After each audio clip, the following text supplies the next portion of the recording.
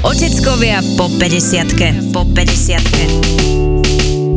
Roman Pomajbo, Andy Kraus a každý týždeň nový hosť bez zábran rozprávajú o tom, ako sa im darí a nedarí pri výchove ich detí. V prvej epizóde Atilla je majster sveta aj ako otec. Videl som na fotku a normálne gáčo takto bol otvorený more s nohami, ale majca mu takto trčali. Oteckovia po 50-ke.